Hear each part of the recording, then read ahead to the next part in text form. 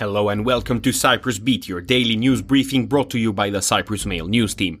I'm Jonathan Shkurko with the latest news from the island. First up, Cyprus on Sunday marked 63 years since its independence, with a parade in the capital attracting scores of people. European Parliament President Roberta Metsola also attended following an official invitation by President Nikos Christodoulides, where he said her presence sent powerful messages. In a speech after the parade, where members of the National Guard illustrated a show of strength, the president described Cyprus as, quote, the most precious thing we have, and vowed to protect it above all else. He pledged to protect the country even more by strengthening the economy, its institutions, its international status, but above all, he said we will work towards a liberation of the homeland based on the agreed framework. Christodoulides added that despite the challenges, we are not moving away from the effort of reuniting our homeland.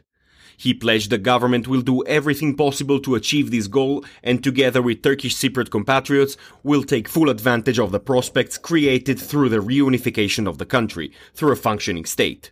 When asked to send a message to the Turkish Cypriots, Christodoulides stressed that the Republic of Cyprus is our common homeland. Certainly, without the resolution of the Cyprus problem, the ones who are lost are the Greek Cypriots and the Turkish Cypriots. So we extend the hand of friendships to our Turkish Cypriot compatriots to work together to reunite our homeland and achieve what I mentioned before, to fully utilize all that a reunited homeland, an EU member state, can offer us. Moving on, the President of the European Parliament Roberta Metsola met Christodoulides on Sunday as part of her official visit to Cyprus. The two held a meeting at the presidential palace where they discussed the Cyprus problem and migration as well as the European election. Metsola said that the Cyprus problem is a European one, expressing her support for the appointment of a UN envoy. She added that the EU will never be complete while Cyprus is divided. On the topic of migration, Christodoulides shared that Cyprus has been receiving the highest number of asylum seekers in proportion to its population in recent years, and despite the measures taken recently that have led to a reduction in the number of migrants coming to Cyprus, more needs to be done on EU's part. They also discussed the 2024 European elections, which will be held next June. Metsola sought to send a message of strength, hope, unity and endurance for the independence of Cyprus and paid tribute to all those who made sacrifices for the liberation of the country and for the strengthening of its democratic institutions.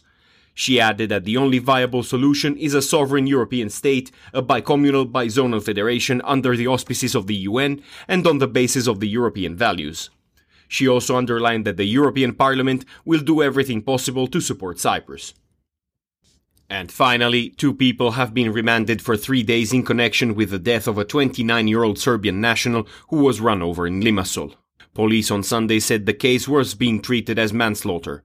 Those arrested are aged 34 and 39. They are believed to have gotten into an altercation with the victim on the pavement outside of a pub of the seafront. Both the suspects admitted to having a fight with the Serbian man, however they denied this had anything to do with his death. At 3 a.m. on Saturday, the 29-year-old tried to cross the road and was ran over by the car. He was confirmed dead upon arrival to the Limassol General Hospital.